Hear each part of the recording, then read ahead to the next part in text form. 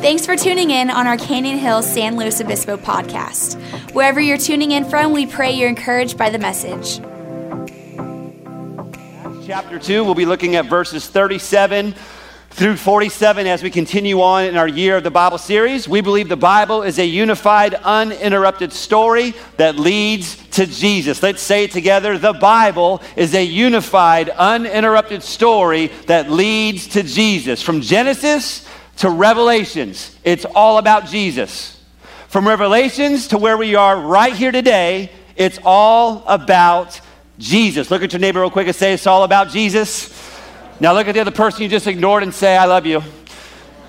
You ignored him, so you got to do that. All right, so here's the deal. We have finished the Gospels. We've gone through Matthew, Mark, Luke, and John in our reading program, in our reading plan. And now we find ourselves in the book of Acts. And because this whole series is devoted to helping you understand your Bible and understand kind of the big themes, like last week, there is no way we can talk about the Bible and not talk about the church. Now, I want to make something very clear. Number one, hi, Joseph, and it's so good to take us. Sorry, squirrel. Sorry, I looked over, saw some friends. And so, if you're going to talk about the Bible, you've got to talk about church, but here's where we get it mixed up. We read the passage of Scripture in Acts chapter 2, which we'll do here in just a moment, and we think that's the birth of the church. That's not the birth of the church. The church was long existing before the Acts chapter 2. What we're going to read about today is actually a different way of doing church. That's going to be the big idea that we talk about. It's a different way. In other words, God said, okay, I'm going to change some things here. So what happens? Jesus dies. He's raised from the dead. He comes back, he spends some time, he sends the disciples to the upper room, a group of people, they wait for the Holy Spirit to come down, the Holy Spirit comes down, it rocks Peter, and then we pick up this story in Acts chapter 2, verse 37. Now when they had heard this, they were cut to the heart. He was preaching the gospel. Christ died, raised from the dead. And he said to Peter and the rest of the apostles, men and brethren, what shall we do? Then Peter said to him, repent, and let every one of you be baptized in the name of Jesus Christ for the remissions of sin, and you shall receive the gift of the Holy Spirit. For the promise, I want to say promise, is to you and your children and to all who are afar off, as many as the Lord our God will call. And with many other words, he testified and he exhorted them, saying, be saved from this perverse generation. Then those who gladly, say gladly, received the word, were baptized, and on that day about 3,000 souls were added to them. And they continued steadfastly in the apostles' doctrine and fellowship, in the breaking of bread and in prayers. That line right there is super important to our message today. The things that they did after salvation came. Those are the things that they did. They devoted themselves to the doctrine of the fellowship, breaking of bread and prayers. Then fear came upon every soul, and many wonders and signs were done through the apostles. Now, all who believed were together and had all things in common, and sold their possessions and goods, and divided them among all as anyone had need. Here's what I love. So continuing daily with one accord in the temple, and breaking bread from house to house, they ate their food with gladness and simplicity of heart, praising God and having favor with all people. And then it says at the end, and the Lord added to the church daily those who were being saved. If you're taking notes today, I want to speak to you from the subject of the church. Very simple subject, the church. Not just the church. No. The church. Big difference. Let's pray. Father, help in Jesus' name, and all God's people said, amen. You may be seated. The institution of the church. And getting ready for this, I came across a couple stories I thought they'd be a great way to open up. A Sunday school teacher asked her little children as they were on their way to the church service, and why is it necessary to be quiet in church? And one bright little girl replied with, because the people are sleeping. Hope that's not true in this church. Please make some noise today, okay? Don't be quiet. 6-year-old Angie and her 4-year-old brother Joel were sitting together in church. Joel giggled, sang, talked out loudly. Finally, his big sister had enough and said, you're not supposed to talk out loud in church. Why, Joel said, who's going to stop me? Angie then pointed to the back of the church and said, see those two men standing right there? They're hushers.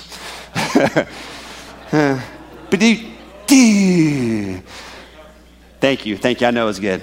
Anyways, moving on. So, we're talking about the church. I just have to throw stuff in there like that because it gets my own humor going. We see that God is at work in the Holy Spirit. Again, the Holy Spirit descends like a dove. People get radically changed. God works through a guy by the name of Peter, which we know Peter. Peter's the crazy disciple who always says the wrong thing, sometimes does the wrong thing.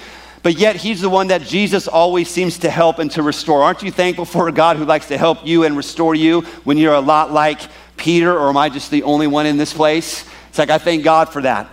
Peter's a coward. Before Jesus is crucified, he denies the Christ 3 times. But apparently, in that upper room, when the Holy Spirit comes down, God does a work inside of the life of Peter, and now all of a sudden, he's full of boldness. He goes down when people are mocking these people for being filled with the Holy Spirit, speaking in tongues. They think they're just completely drunk. And Peter, full of boldness, walks down those eastern steps and begins to preach and proclaim the gospel. Not as the one who was timid, shy, or denying the Christ. He's now bold for Christ, and he wants to make Jesus known. It's a powerful moment. Things are taking place. And all of a sudden, we see that God is at work, but also that God decided to be at work with people. It wasn't just something that God was doing in and of himself. He was actually choosing to work through people. This small group of people in an upper room would eventually go down, have this moment. 3,000 are saved. They're baptized instantly on the moment. And all of a sudden, the Bible says they begin to meet together in the temple daily. Could you imagine going to church daily? Man, that got quiet. Man, that's hard enough for some people just to come to church once a week, right? Could you imagine daily going to the temple? Now, I realize it's Eastern culture. It's different. We're Western culture. There's a difference there. There's a huge difference there. But they were going to the temple daily, and they were meeting in houses from home to home, living life together. Sounds like something that we preach a lot at this church. Not trying to do life alone. I gotta be open. I try to be open, try to be as honest as possible. Just joking. Try to be honest all the time. It's a daunting task when a person comes to Christ and accepts Jesus as their Savior. One of the things that I find myself praying very often when that moment takes place is that this church and the people of this church would be the kind of people who can help those who make a decision for Christ. Because in serving Jesus, you need a group of people around you to help. And when we look at this story of how this church was now beginning to take on a different form, we begin to see just how important people are to the story of other people. Like they matter. Like it's not just, okay, I have a relationship with God. It's that I need to have a relationship with God, but then I need to be in relationship with other people. You know, it's a lot like having a baby, you know? The work really starts after the baby's born. And Vanessa said, she's in the nursery. I was hoping she would say amen. Oh wait, they're on a 2-minute delay. If you hear an amen in about 2 minutes, she says amen to that. In other words, what I'm saying is when a person comes to Jesus, that's where the work begins. It's where it starts. And so when we're looking down at this, we see that God is at work. He's using people, and there's these qualities that begin to take place for the church. Now, I made this statement last week, and I'm going to make it here again today. It's kind of like our big idea for the day. Then I'll give you some points and some context, and then I'll give you some walkaway points. Something that you can do, because we're not supposed to just be hearers of the word. We're supposed to be doers of the word. So we have to hear and we have to do. I made this statement last week. I do not believe the church is the hope of the world. I don't believe that. People say, well, the local church is the hope of the world. Don't believe it. I got to add a word in there, and then I will. The local church mobilized is the hope of the world. In other words, a church that is actively doing something to help people come to Christ, is mobilized, is in their community, is doing things. We're going to talk about this in a minute. But a church that is mobilized and helping people not only come to Christ, get water baptized, get discipled in the things of God, find their gifting, find their calling, put it to use within the church and outside of the walls. That is the goal of every church.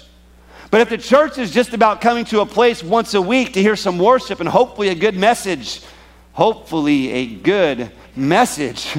Sometimes I'm up here speaking going, I don't know if this is a good message. But hopefully, if that's all we're doing, to check off this box of, hey, I did church, we're missing out on what Christ was installing. We're missing out on the point of the church. It's to be mobilized, doing something for Jesus, living in community with each other. So the big thought of today is the local church mobilized is the hope of the world. Now let's talk about that. Point number one, for all you note takers, a mobilized church is a devoted church. They're devoted. Let's go back to Acts chapter 2. And they continued steadfastly in the apostles' doctrine and fellowship and in the breaking of bread and prayers. In other words, they weren't just doing the religious thing. They were actively devoted to the things of God. Their lives had been transformed by the encounter of Peter coming down and preaching the gospel, and suddenly their priorities began to change. They had a devotion. Part of our mission statement here at Canyon Hills SLO is we exist to inspire and equip people to become fully devoted followers of Jesus Christ. That's our mission. So my goal in being your pastor is to help you become and still work on becoming a devoted follower of Jesus. It's part of our mandate. It's part of our goal. That's what the early church did. Now think about this. They were busy people. They had families. They had work. They had personal matters. But when they encountered God in a real way, their priorities began to change, and they devoted themselves to the things of God. They had a new set of priorities. Now, let's just be real. How many of y'all live busy lives? Show of hands. You got busy lives? Man, the rest of you don't? How do I do what you're doing? No, I'm just joking. We got busy lives. But there's a priority that needs to come. It needs to be in our lives that puts the kingdom of God before the busyness. Now, I'm not saying we sacrifice our families. I'm not saying we don't do what we're supposed to do, but there's a priority. I know I've talked about this before, and man, it's kind of hard sometimes, right? Because if you start to poke on someone's life a little bit, they start to look at you really mean, which none of you are looking at me mean right now, so that's really cool. But sometimes if we're not careful, we make other things the big thing, and we miss out on the kingdom that God wants us to advance. Now, we'll get into what that looks like, because that could be tricky, right? For some of us, we're single. We wish we weren't, but we are. For some of us, we're dating. For some of us, we're married. And that comes with a whole list of things, a whole bunch of priorities. But the goal here is still being devoted to the things of God and to the kingdom of God. So that's going to look different in every season. It's going to look different today than it probably will tomorrow. Priorities change. Life gets busy. But God is still, it's like sometimes as a pastor, like I'm up here just kind of like waving my hands going, hey, don't forget about the things of God. Keep them at the center. Like the church, you've got to be devoted. In John Phillips' book, he has a book called Exploring Acts, the book of Acts. And he writes that the early church were devoted to four things. I want to give them to you real quick because it kind of helps us. But he used this illustration of the truth, the tie, the table, and the throne. It sounds like a really good Baptist, like preaching. Everything starts with the same letter. I like that, by the way, in case you're wondering. You guys are getting quiet. It's just a joke, just a joke. The truth. They devoted themselves to the apostles' teaching. In other words, they gave high priority to understanding the scriptures and their truths. God's word at the center. Can I just tell you, when a lot of things in this world fail, God never fails, amen? But his truth is always truth. So when things begin to fail, when life gets tough, these apostles knew that their people needed to know the word of God. They needed something to turn to.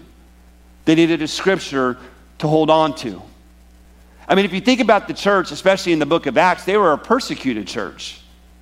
People were dying because of their faith for Jesus. So how much more so do they need the word of God? Now today we don't face that type of persecution, but how many of you guys would know when someone comes to you and their life is falling apart, sometimes a nice little word just doesn't seem to do the trick. But God's word does. the people devoted themselves to the teaching of the apostles. I know it's really quiet in here. I'm trying to figure out why, but everyone just look at me real quick. This is why coming to church is so important. That's why worshiping, what we'll talk about, and that's why devoting yourself to the Bible is so important. You need something to stand on. You need a truth. In the world upon which we live in, and as crazy as it's getting and going to continue to get, you need something to stand on. And that's God's word. So it's no small task when you show up to church and someone gets up to speak, whether it's myself or somebody else. What you're doing is what the church did and what God established. That you would come to a house of worship and you would place yourself under the teaching of a pastor or an apostle or an evangelist, and that you would learn to grow in God's word, because God's word speaks. They also talk about fellowship. That's like the tie. See, the early church saw that their need to share life with other believers was a big part of how God empowered them for their assignment. The reality is I'm better when I am together with people. Look at your neighbor and say, I'm better with you. Come on, say it like you mean it. I'm better with you. I'm a better, more effective believer when I'm worshiping together in God's house with other believers. It's the more. Proverbs 27:17. As iron sharpens iron, so a man sharpens the countenance of his friend. We quote that all the time, but it's true. So the question that I have is, if you have friendships in your life, do you have sparks flying? If iron sharpens iron, do you have someone in your life who is not impressed with you, by the way? Because sometimes when people are impressed with you, they don't quite tell you what you need to hear. You ever notice that? Because they don't want to offend you. They don't want to seem like they're better than you. I say this all the time. If you don't have a group of friends who can say something to you that hurts a little bit, I'm a little concerned. Because we've all got flaws. Just me? We've all got issues.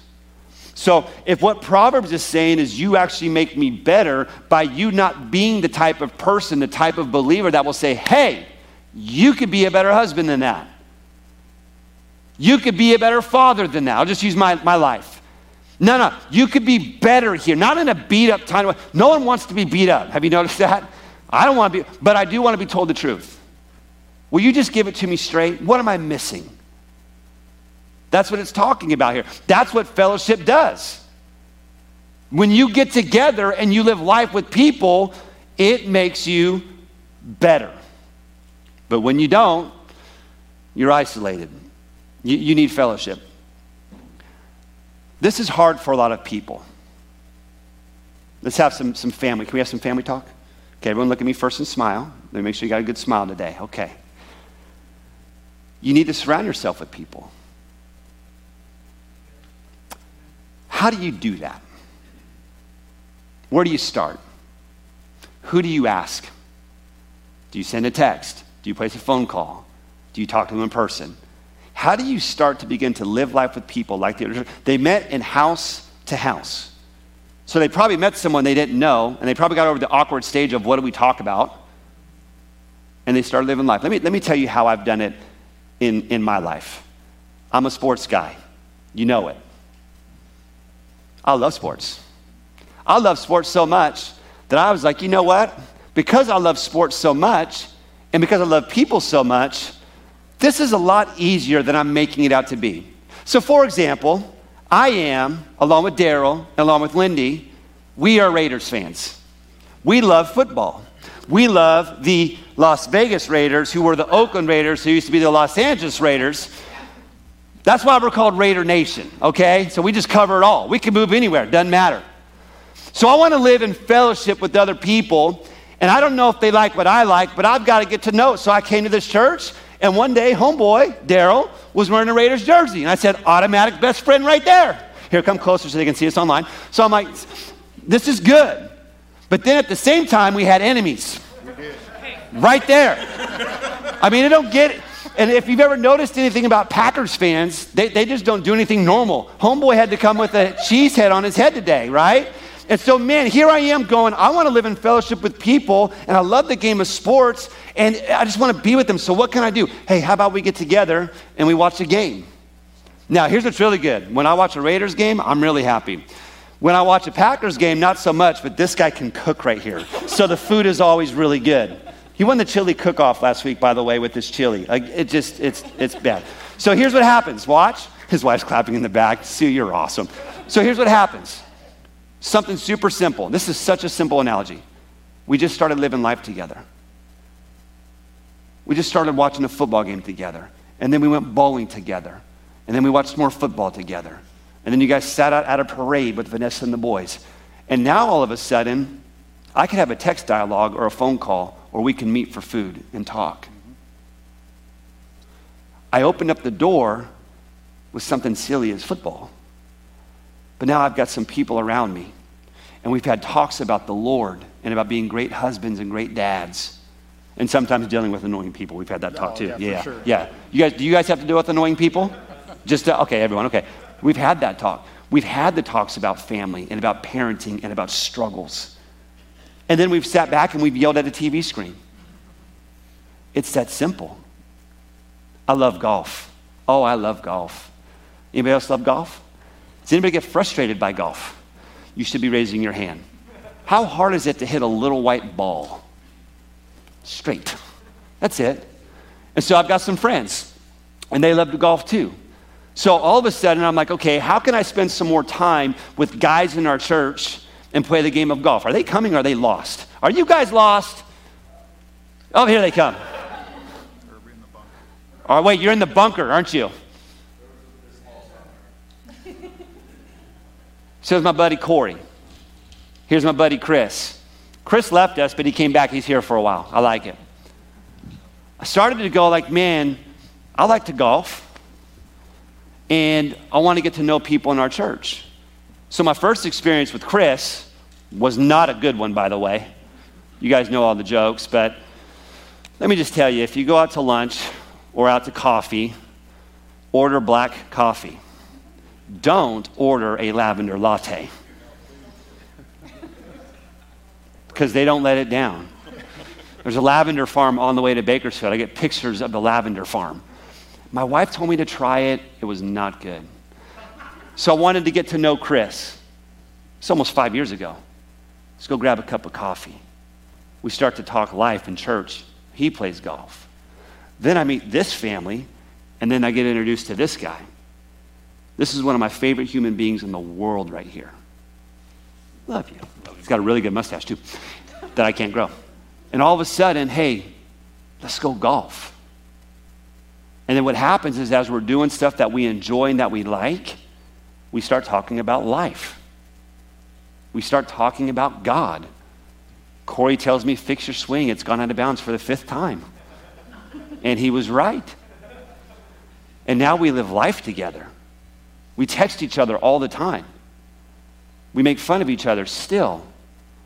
And I found something that I just enjoyed doing, but I did it with people. In fellowship, house to house. Simple. It's going to be more simple. What's up, Chris? What's up, Brock? Come here real quick. Then I'm like, man, I want to grow with other guys. Let's go. Come here. They didn't know I was doing this. So then all of a sudden, I'm like, man, I've got guys that we've got things in common. Yes, I know we look alike and we have that in common. And all of a sudden, it's like, man, we want to be in God's Word together. So think of this. This is so crazy to me. So, hey, just started with the text message. What if we read a YouVersion Bible plan? What if we just found a topic and we just talked about it? You pick it, you read it, you click it off, you say something at the end. And what turned into 2 guys reading the Bible together every single day, wanting to be better men of God, better husbands, better fathers, better friends, better bosses, turned into now these guys go on a golf retreat with their friends. Some believers, some not. And what went from being 2 guys every single morning, I mean, sometimes he and I are like competing, he doesn't even know it, on who can be up earlier and finish it first. Between he and I, we're done by about 4 a.m. in the morning. Sometimes he gets me at 3:30 and it makes me so mad, so mad. Like, man, he beat me to God's word. Oh! And we read God's word and we talk about it. So what's gone to 2 is now at 7. Found a common interest, something that was needed, devoted ourselves to the word of God, and now we're helping other men in their pursuit of God. And all it was basic stuff of probably what the early church did too. They met in the temple, they worshiped like we did today, but then they started to meet house to house and they started to live life together.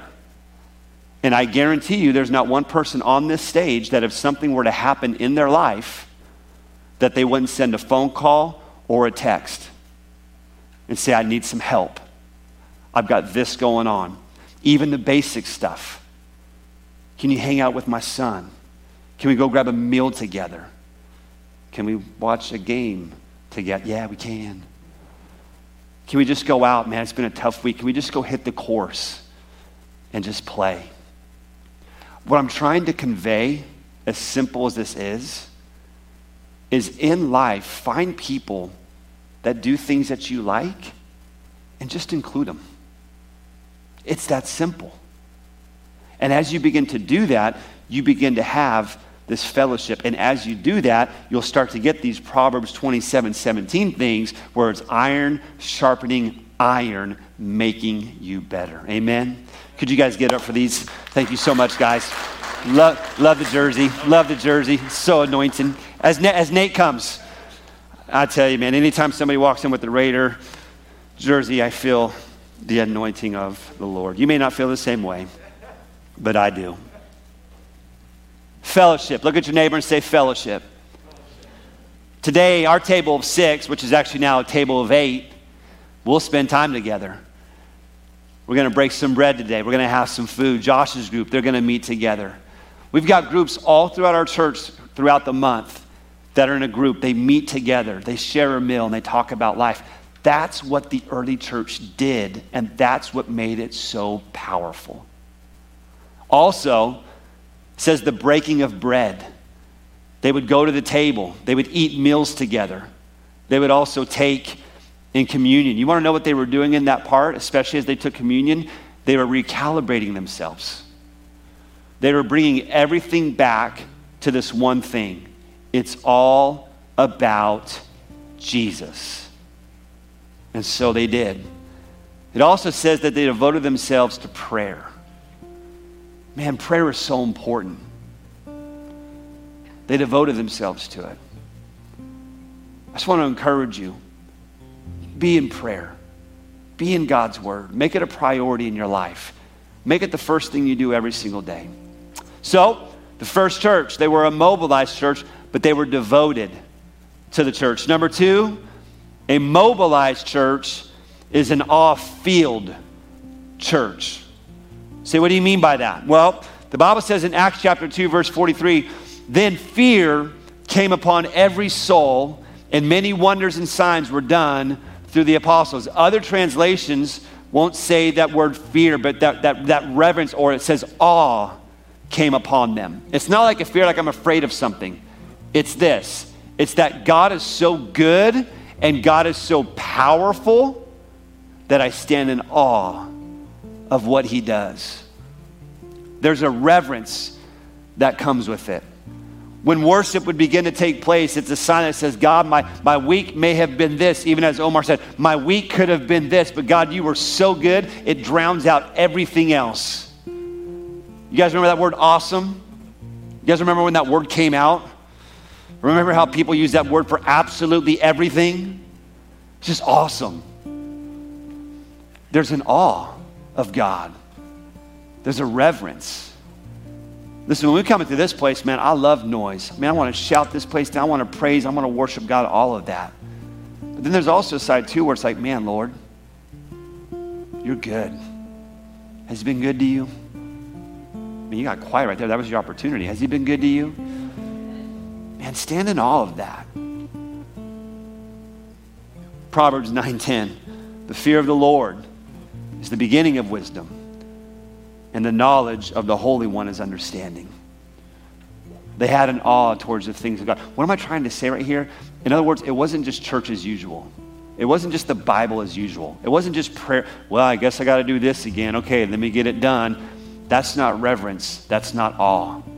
It's as I grab God's word, it says, Lord, this is your word. These are your words. I'm getting ready to read them. There's a reverence that comes. God, this is your church. God, I'm going to you in prayer. It's a powerful thing. So a mobilized church is a devoted church. It's an all-filled church. Number 3, a mobilized church is a generous church. Look at Acts chapter 2, verse 44. Now all who believed were together and had all things in common, and sold their possessions and goods and divided them among all, as anyone had need. This is the part that I love the most. If they saw somebody within their church in need, they sold what they had to take care of someone else. Why is our table for 6 so important? Why is it that you know each other and fellowship so important? So that when you have a need in your life, that you have a friend to turn to. I tell you, one of the greatest things that I love doing, and this is not a brag on Pastor Rich, I'm just saying as a believer, one of the things that I enjoy doing is blessing other people.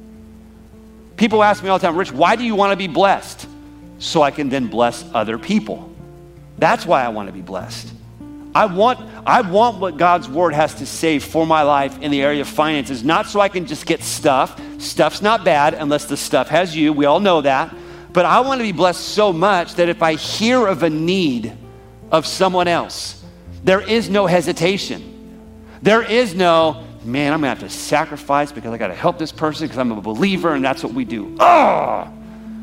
There's no joy in that.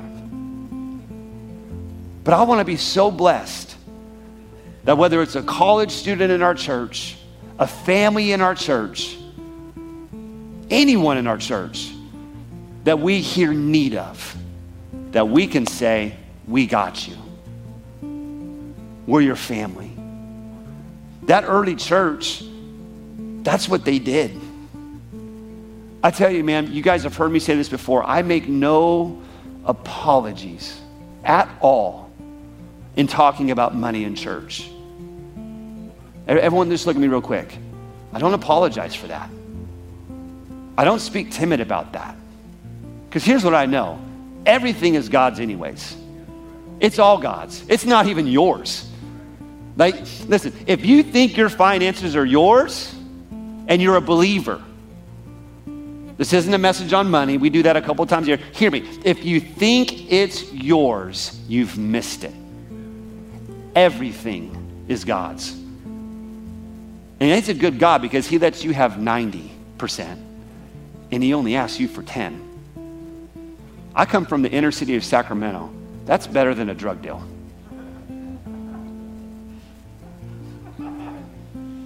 Sorry, the inner city kid came out again.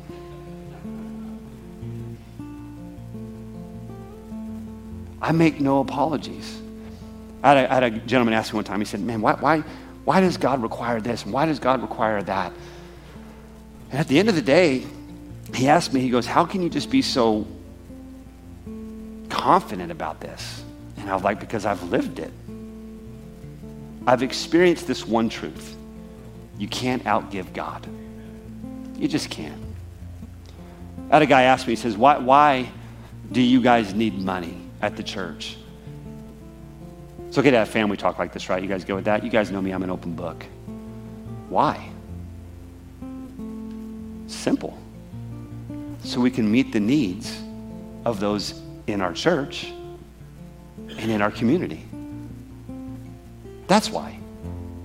It's so that eventually, as a church body, we can meet the needs of you.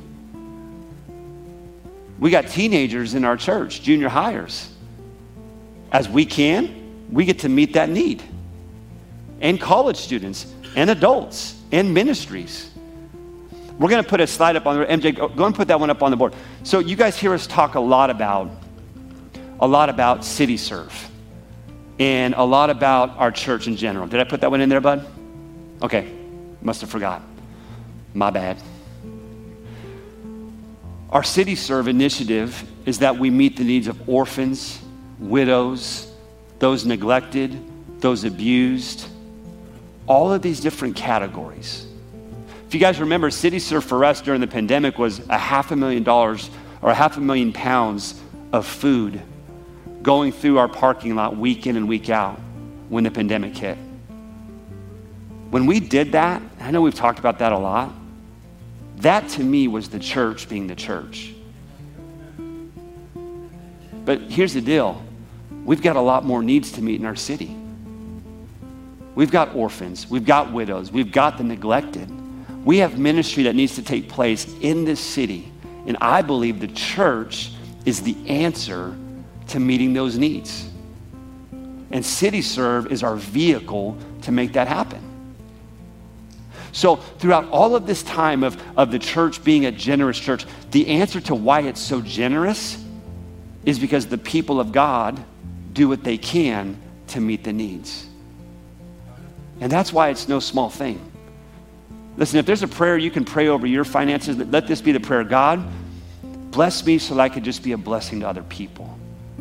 And you watch what God will do. It's what the early church did. And the Bible says they turned the world upside down. So again, this isn't a talk on money. It's between you and God.